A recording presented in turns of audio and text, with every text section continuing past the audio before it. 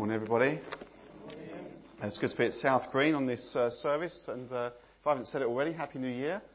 2017 should be a good one, hopefully, and I look forward to see what God has in store for us as a whole church, and also for you here at South Green. I'm sure there's good things ahead. Because it's the new year, we're continuing our series on the Sermon on the Mount. And you'll remember Jesus went up on a mountainside and his disciples followed him, and he began to teach them. He sat down. This is what rabbis did at the time when they had something important. So he sat down. He began to teach them. And then, of course, right at the end of the Sermon on the Mount, which we'll get to 2 weeks after Easter, it says the people, the crowds, were amazed at his teaching. So as we have Jesus' teaching to us and we're around him, so the world should look on and see in us what he's taught us and how we're living that out as we're looking at our character and going on to say how effective we are and everything else. Then we should make a difference as we just live it out, as we be Christians. So I'm just going to read from Matthew chapter 5 from verse 33, if you've got your Bible. And the title is Living a Life of Integrity. As Christians, we should have integrity. There should be integrity in the world, but certainly as Christians, we should be living a life contrary to what is so often modelled by the world. So living a life of integrity. It's Matthew chapter 5, verse 33 to 37. And these are words of Jesus to us as much today as they were for those followers then. Again, you have heard that it was said to the people long ago, "Do not break your oath, but keep the oaths you have made to the Lord. But I tell you, do not swear at all, either by heaven, for it's God's throne, or by the earth, for it's his footstool, or by Jerusalem, for it is the city of the great King. And do not swear by your head, for you cannot make even one hair white or black. Simply let your yes be yes, and your no, no. Anything beyond this comes from the evil one." So, Jesus, once again, breaking through the religious leaders at the time who thought they knew best. Once again, he speaks into their lives and says, "You're trying to twist things, and I'm going to give you a new model, a new standard." And as we think about our character, which we've been working on for nearly a year now, since I came in February last year. Thank you. Well, that would have been a bit dangerous, wouldn't it? We had a smashing time, wouldn't I? Thank you. Where was I? I've lost my train of thought now. I might have a sip of water. Where is it? We've been looking at our character for the best part of a year. I'm coming up for a year on the 1st of February. And saying that our character should shine through. That as more and more of the Holy Spirit in our lives, we should model a character that's like Jesus. And as we're moving and we're switching into the theme of the new year about being effective as Christians, as people, as a church. You know, what are we about? How are we doing? And looking at that, part of this is living out this word. You know, being effective is actually living up to, or trying to live up to, the words of Jesus. A Jesus lifestyle. So, if you think about the world, there's a lot of lying about and untruth. Do you notice that? Or am I the only one? I mean, you watch a football game, right? And they play for the foul. And I think, it just feels like cheating to me. You know, it might be a dive. People are, he's a good diver. Well, he's not supposed to be diving. If he gets fouled, get the free kick or the penalty. But they play for it and they kind of huddle up and then sort of trip over. You know, you've never seen football. I mean, these footballers are super fit, right? And they roll around. They should be gymnasts because they roll around trying to get the foul. And then you look at a game of rugby when they get really crunched. They kind of shrug it off and go off and, you know, they play on with broken bones and all sorts. But they play for the foul, all the rolling around. And we West Ham got done by that a few weeks ago. Red card was rescinded, but it's too late. We lost the game. I've got over it. I've had ministry and prayer and everything else. I remember I used to work and live in New York, and you used to have beggars in New York. It's very difficult, isn't it, when you see someone on the street and they look freezing cold, and you think, well, yeah, I wasn't a Christian then, but you know, now you say I was a Christian. Can I pass them by?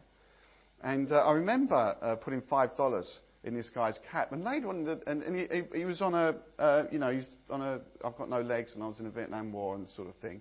And about half an hour later, I went to TGI Fridays, and he was in there, and it was either a real miracle because his legs had grown back. And I thought, it's on his It's on his conscience, not mine. Newspapers, they say the only thing you can trust in a newspaper is the date, and even then you should question it. Or win at whatever cost. Those of us who are a little bit older, George Bush, do you remember his great line when he was the president? He was trying to become president for the first time. This is George Bush II, and he said, "Read my lips, I will not raise taxes." Remember that? And what did he do the next year? He raised taxes. Bill Clinton, "I did not have sexual relations with that girl." Benefit fraud. There's loads of lies around. Football, again, another West Ham player, Payet, he's under contract, he's getting paid a fortune. But he wants to move, and that's okay. He's entitled to want to do whatever he wants. But I'm refusing to train now. I'm not going to train, and I'm not going to play for the side. He's under contract. He lacks integrity because he's not living up to what he's supposed to do. So what does it all breed? It breeds distrust, uncertainty, resentment, questions of who or what can I trust? There's no truth. The new word, did you see the new word this year? They put new words in, don't they, the dictionary? There's a new one. Anyone know what it is? Pardon?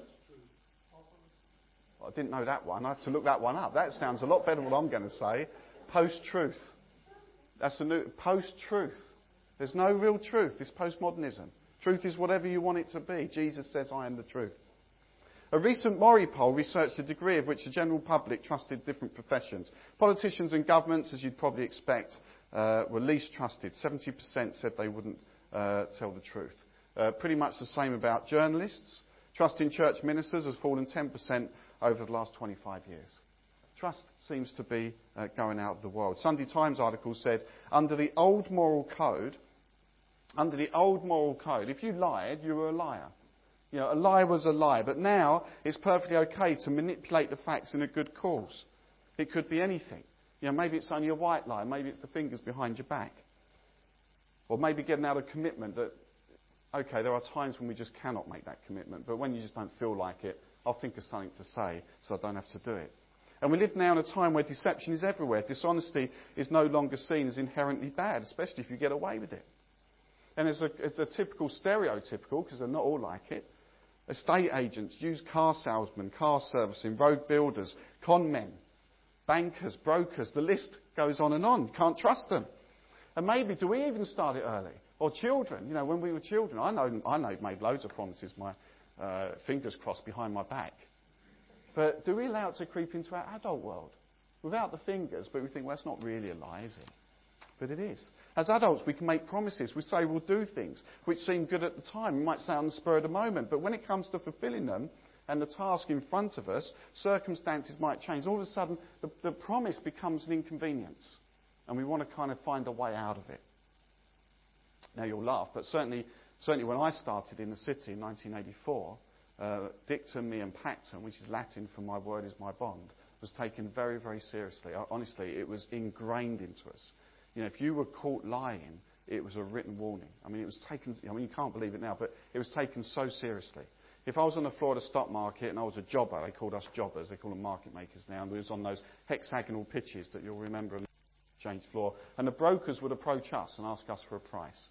And we took the risk. They were just acting on behalf of the client. And if they dealt the wrong way, so say we quoted a price and they said, well, I'll buy 25,000 shares. And I said, well, you have to always repeat, I'll sell you 25,000 shares. I said, oh, sorry, I meant to say sell. And even though no money or anything had changed hands, even though I hadn't written the ticket, and he hadn't written his ticket, because I had my jobbing book and he had his broker slip, we weren't allowed to do that. What we had to do, he said, I'll buy 25,000. I said, I'll sell you 25. He said, sorry, I should have sold them. I said, okay, don't worry. I'll buy that 25,000 back off of you, and then you can sell me what you were supposed to do in the beginning. It's called a contra bargain, because they said once you'd said it, it was unbreakable. Do you believe that? That is true. That is absolutely true. I'd have three bargains in my jobbing book. I've sold them, I've bought them back at the same price, so no one's lost or made, and then I've bought them again off him, because that's what you're supposed to do. It wouldn't be enough to say, well, that's okay, we haven't booked it, we'll just sell me. And that's how seriously it was taken. We've lost it in our society. The city, to a certain extent, has lost it.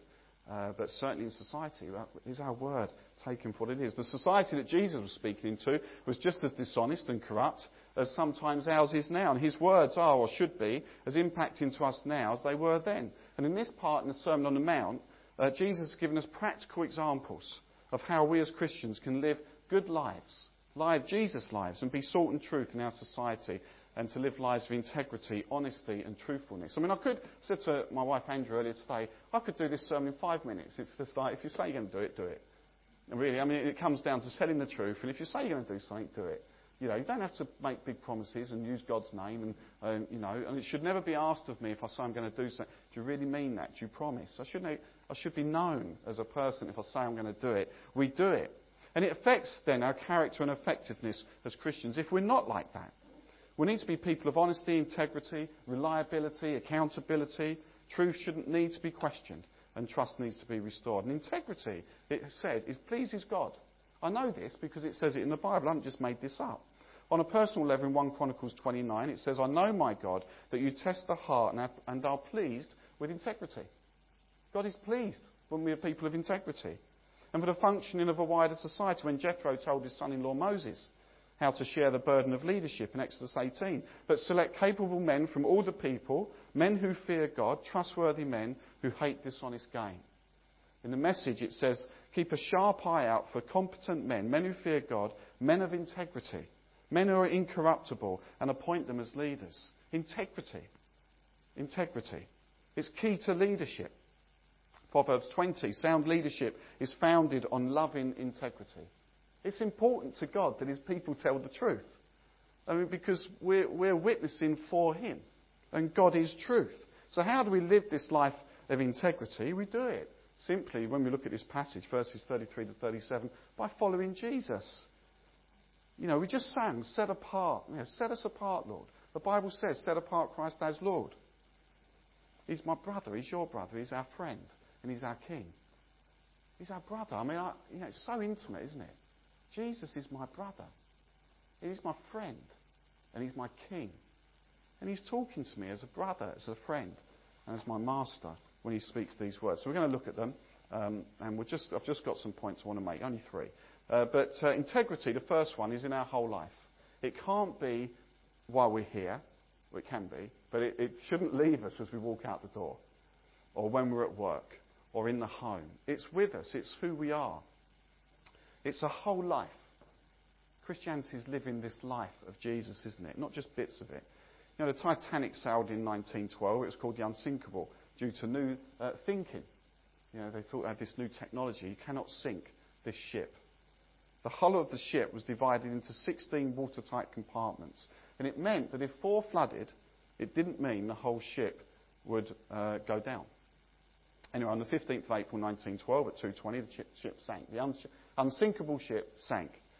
1,517 people drowned. And originally, they thought it sank because the iceberg ruptured the hull. That's what the original thought was. They thought it created a gash in the hull that was too big. 73 years later, they found the wreckage on the 1st of September 1985. Do you know, there were no signs of a gash in the hull. There was nothing. There wasn't. The iceberg didn't rupture. Didn't rupture it. Isn't that amazing? Did you know that? That's true. Didn't rupture it. The collision's impact, in fact, what had happened, had buckled or loosened the seams in the hull plates. And it caused them to separate. So it didn't gash a hole in it. It damaged the structure in the various compartments, and it gradually broke. And it allowed some water to flood in and sink the ship. An impact just to one of the compartments that didn't breach it had affected all the others and weakened it. Rick Warren speaks of the Titanic mistake when we try to compartmentalise our lives into various segments. This is my church life. Well, I'm happy for God to be involved. It's good to have God here. I like that. And this is my work life when maybe there's parts of it I don't want God involved. And this is my social life where I really, really don't want God to be involved. And the mistake is to think that one compartment won't affect the other. Instead, we have God at the centre of our lives, affecting everything around it. When I was in Broken, obviously the city had a lot of scandals and everything else. And the problem is everyone gets tarred with the same brush. You know, we're all hoodlums and robbers and stealers. And there's a lot of good people in the city, but there's some bad people as well, and they have to be held to account. But because the companies are trying to rebuild their image, all these brokers and bankers, and you can see they do various things in society. They release their employees for weeks at a time to go and do good deeds. So that's really good. But one of the litmus tests that our compliance said to us in HR said, anything you say, anything you write on the chat thing, the dealing chat thing, anything you put in an email, would you be happy for it to be front page of the local paper? And they said, it's a good litmus test. And I thought, yeah, it's actually quite good. So when I go around being a Christian Billericay, and I say things about people or chat to people, would I be happy? I mean, there's certain things I can't because there's confidentiality. But my general life, would I be happy for that to be front page news? Am I living a transparent life? And we're called to act with integrity wherever we are. We don't want to compartmentalise like they tried to do with the Titanic. And it's not about being something we're not, but allowing God, because I struggle. I'm a pilgrim on his journey the same as you. I don't get it right all the time. But we need more of the Holy Spirit with us and God to change us from the inside out and allowing his grace to minister to us. I remember when I was a younger Christian, I wasn't doing this. And I was compartmentalising. And it's so stressful. It's so stressful being 2 or 3 different people. It does your head in. And I remember I sat down with a minister and he said, Ian, just let them know you're a Christian and you've got to stop pretending. And then you're free. And it was absolutely the right thing to do. And I remember we used to have American clients would come over and they'd say, right, Smithy's taking him out on the Monday because there's no way he's coming with us where we're going Tuesday. And instead of me having to make excuses and pretending, I was taken out of the equation. And everyone knew it. And that's a witness. It was hard. It was really hard. But it took the pressure in the end off me. I didn't have to keep making reasons I couldn't go to certain places. I just didn't get invited. So, integrity in our whole life. Second one is integrity in your word. When we give our word, we should mean it and keep it. It's frustrating, isn't it, when someone says, well, I'll be there for you for that, and then don't turn up, or no explanation, or I'll get this done. I want to help, but then they're not there when it really comes to it. It's frustrating. When we give a word as a Christian, we should mean it. It should mean something. We're Christians. God hears every word we utter. He's involved in everything we say or do. He sees it all and he hears it all. Therefore, our words and our lives should be consistent. All promises, really, if you think about it, are sacred. If I promise something, if I say I'm going to do it, it's sacred because they're all made in the presence of God. God lives within me and within you. When I say something, he's going to expect me to follow through. Jesus said in verse 33, again, you have heard that it was said to the people long ago, do not break your oath, but keep the oath you have made to the Lord. It's not really that part an accurate, I'm not saying Jesus got this wrong, but it's not an accurate translation from any one particular Old Testament verse. But it is an accurate summary of all the Old Testament teaching that was going on. And the Pharisees, when they were talking to Jesus and around him, they were trying to get out of stuff. They were trying to say, well, this promise means this and this promise means that. And this is what he was speaking into. In the Old Testament, God allowed people to make vows using his name to reinforce their commitment. He didn't say they had to, but he allowed it. But once made, you invoke God's name, you'd better keep it.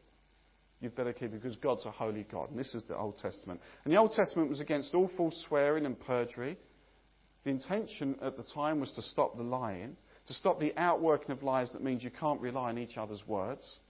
And further teaching in the Pentateuch, don't steal, don't lie, don't deceive, don't swear falsely by my name, and so profane the name of the name of your God. I am the Lord, Leviticus 19. And again, when a man makes a vow to the Lord or takes an oath to bind himself by a pledge, he must not break his word, but do everything he said. Numbers 30. So a person wasn't generally required to take this oath, but if they did, they had to keep it. And when an oath or a promise was made in the name of God, it was to be kept. To not keep it dishonoured God, and God's name, the Bible says, must be honoured. Hallowed be your name. Now the Pharisees, at that time of Jesus, had constructed an entire legal system around that Old Testament teaching and laws. They started making distinctions between vows. Some were binding and some were not. I know I said it, but I didn't invoke God's name, so sorry, I'm going to let you down. They made it suit them. They weren't so careful if God's name wasn't used, the equivalent of the child with the crossed fingers behind their back. Oaths by heaven and earth weren't binding. This is why Jesus says in this passage, what is it for you to swear on heaven or earth, or even on your own head, or even on Jerusalem? It's not up to you. Your yes is yes and your no is no. So carefully chosen words determined for them whether they could justify lying and be deceitful. And instead of promoting integrity, the oaths and promises became corrupt and misleading.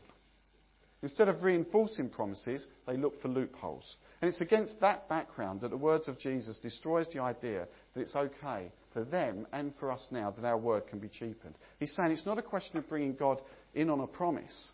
It's that you can't keep him out of it. He's with us all the time. He hears what we say.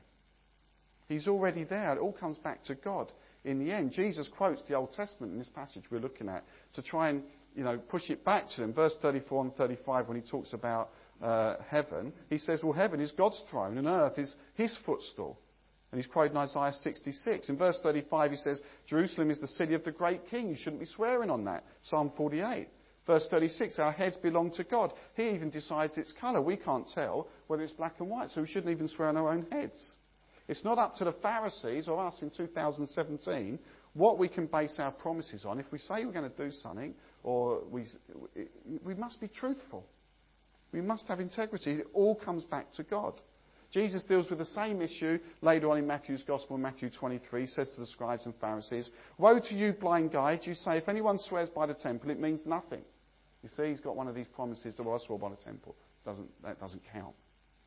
But if anyone swears by the gold of the temple, he is bound by his oath. You see, they're trying to discriminate between what's worth keeping and what's not. You blind fools, which is greater, the gold or the temple that makes the gold sacred? You also say, if anyone swears by the altar, it means nothing. But if anyone swears by the gift on it, he is bound by his oath. You blind men. You're saying you're missing it. You're totally missing the point. Which is greater, the gift or the altar that makes the gift sacred? Therefore, he who swears by the altar swears by it and by everything on it. And he who swears by the temple swears by it and by the one who dwells in it. And he who swears by heaven swears by God's throne and by the one who sits on it. Again, they were trying to manipulate the oaths, the promises. And once again, the Pharisees wanted to know where the line was and when I can cross it. They're trying to get away with it. And that's not the Christian life or the Jesus lifestyle. He's our brother, our friend, our king. I just want to walk with him and do the right thing. I fail so often, but I know I'm forgiven and I'm restored. But it's this ongoing willingness to be in step with the Spirit. Once again, the Pharisees wanted to know where the line was. Could they cross it? We don't want to be like them. Once again, Jesus is more concerned about their hearts, their inward character. Jesus is saying to them, and he says to us today, it's irrelevant whether you name God or not. The fact is, he is in it. And that makes you feel a bit humble, doesn't it, when I think about the things I say and do. God is in all of it. We can't divide, nor can I, our lives into neat little boxes with God in some and not the others. Shouldn't be a language I use here or actions I use here but I can't use in the week. God is involved in everything, in our speech. He's everywhere. He's Emmanuel. We just had this just over a few weeks ago. God with us. He's with us. And in society we get contracts, don't we? Now, I don't know about you, I'm not good on small print. And I know we're supposed to check it, but now it's in check the small print. You know you're signing a contract, but there's going to be a get out in there. This is kind of how we are. Is this how we want to be? Well, I'll make a promise, but I'll probably be able to get out of that. We don't want to be small print Christians. We really don't.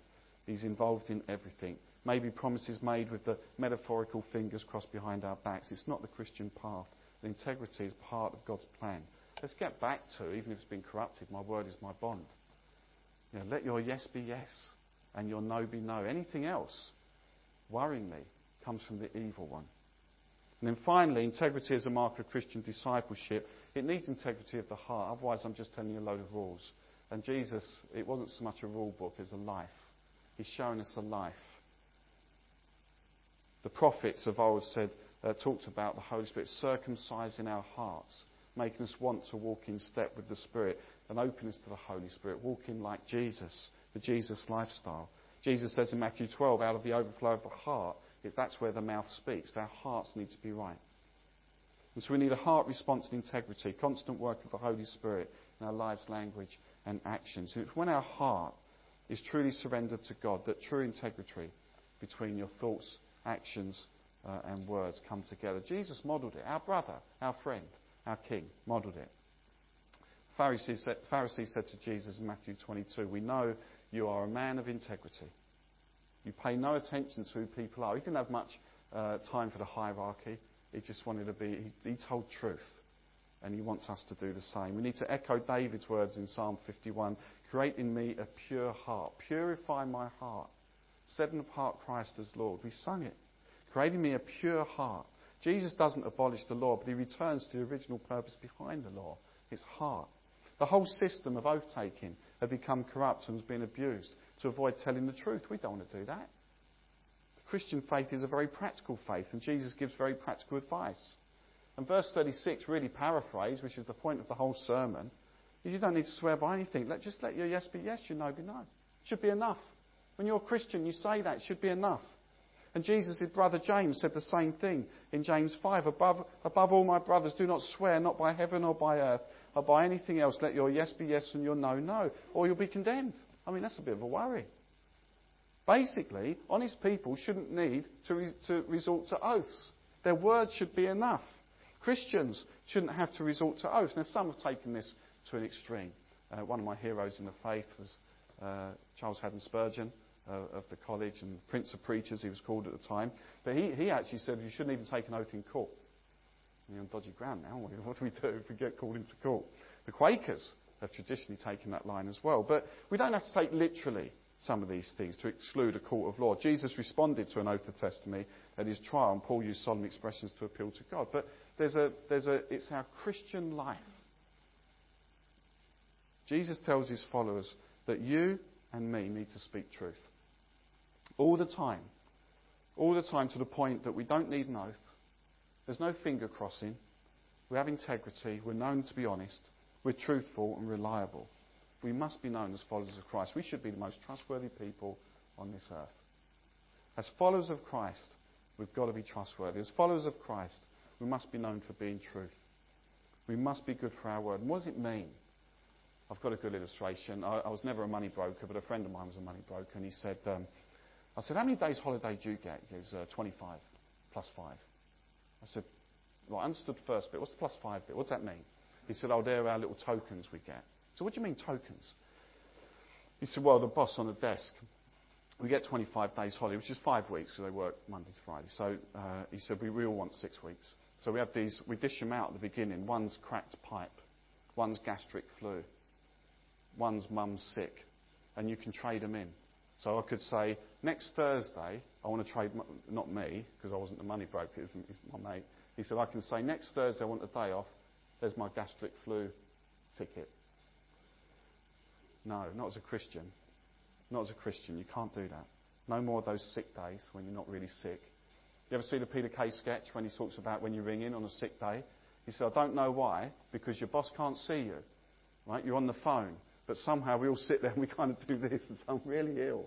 And it's like, he can't see me, you know. But we tend to kind of put it on. Just get, I'm so ill. I can't get in. I remember a friend of mine, he phoned in sick, and his boss lived in the local area, and he rang up the local pub, and he says, Paul there? He said, yeah, I'll just get him for you. Christians shouldn't be known for this. We should be reliable workers. No money market tabs for days off. Taxman. You're not lying to the taxman. To confidently expect to be believed. If we say something, we'll just be believed. If we say things, if we say something, we do it. We do it. We're reliable. Reliability should be a key factor. Timekeeping. You know, Shakespeare said better to be 2 hours early than 1 minute late. I've drilled that into my kids. You know, don't get to an interview a minute late. You know, get there well. You know, I hate being late. I hate it with a vengeance. It stresses me out. But certainly in business meetings, they would not tolerate that. If I went to a meeting late, they would start the meeting bang on time. And their point would be, why is your time more precious than ours, Ian? And it's true. Marriage. As worshippers, as members. You know, I'm committed to this church in all its guises in the 3 congregations. I need to have integrity for that. I need to work at it and be passionate about it. I don't like all of it. You know, there's things that there's other things I think we could be doing in some areas, and other things I think we should be doing more of. But I'm committed because I want to have integrity and I want to grow it for God. Jesus said, "I'm the way, the truth, and the life." And as our integrity fails, we have the propensity to bring dishonour to His name, and His name is to be honoured because He is the truth. When I was ordained, I'm just finishing now. When I was ordained. Back in 2005, Nigel Wright was the then principal of Spurgeon's College, and he preached from Matthew 10. And he said, he gave us lots of tips. He kept saying, if I've got one thing to tell you, and then he told me about 10 things. But one of them was transparency. He said, if you can lead a transparent ministry, then you haven't got to fear what's coming out of the cupboard, because there's nothing in there. Or if you've confessed something, it's confessed. Lead a transparent life. And I'm trying to do that. And I get it wrong sometimes. And as I say, I'm a pilgrim on the same journey as you. I'm not perfect. I pray for the Holy Spirit to continually circumcise my heart, to think the right thoughts, to say the right things. And I get it wrong on numerous occasions. And I'm not perfect. But I am willing to try and walk that walk. And I have got integrity where I say, God, I need you to do this because sometimes I don't feel like it. But I need you to keep sending your Spirit to me, to keep on being filled and walking with integrity. John Stott said, when Jesus is Lord of our beliefs, opinions, ambitions, standards, values and lifestyle, then we are integrated Christians. Then integrity marks our life. Only when He is Lord do we become whole. I thought that's an amazing. I want to be whole. And it's really only, not compartmentalising like I used to. When I say I set apart Christ as Lord in every area of my life as best I can, with the help of the Holy Spirit, I become whole. We all want to be whole, don't we? All of us. We're all hurting some way or another. We just want to be whole. And I want to set apart Christ as Lord. Holy because He's holy. So as we continue to work on our character and our effectiveness, living this Jesus lifestyle, it's our whole life. And it's the mark of a Christian. So let your yes be yes and your no be no, and everything else comes from the evil one. Let me pray for you. Thank you for your word, Lord. And once again, we read it, we're challenged. We know that you're walking alongside us. We know that you prompt us, you encourage us. And Lord, we need you to fill us with your Spirit to help us walk the Jesus way, a Jesus lifestyle. We want to be like those crowds that were amazed at your teaching. And Lord, I think it's great that we can look at the world and a lot of it's good and a lot of it's bad. But you give us a choice to follow you. You give us a different way of life that we can walk with you, where we can make a difference in the world. When the world's dark, we can be shining like stars. Lord, I pray for all of us as we continue to allow the Holy Spirit to work on our character, our effectiveness. I pray we be an attractive people that draw others to your kingdom, to your church, all of it for your glory. Thank you, Jesus, my brother, my friend, and my King. For your glory and your sake, amen.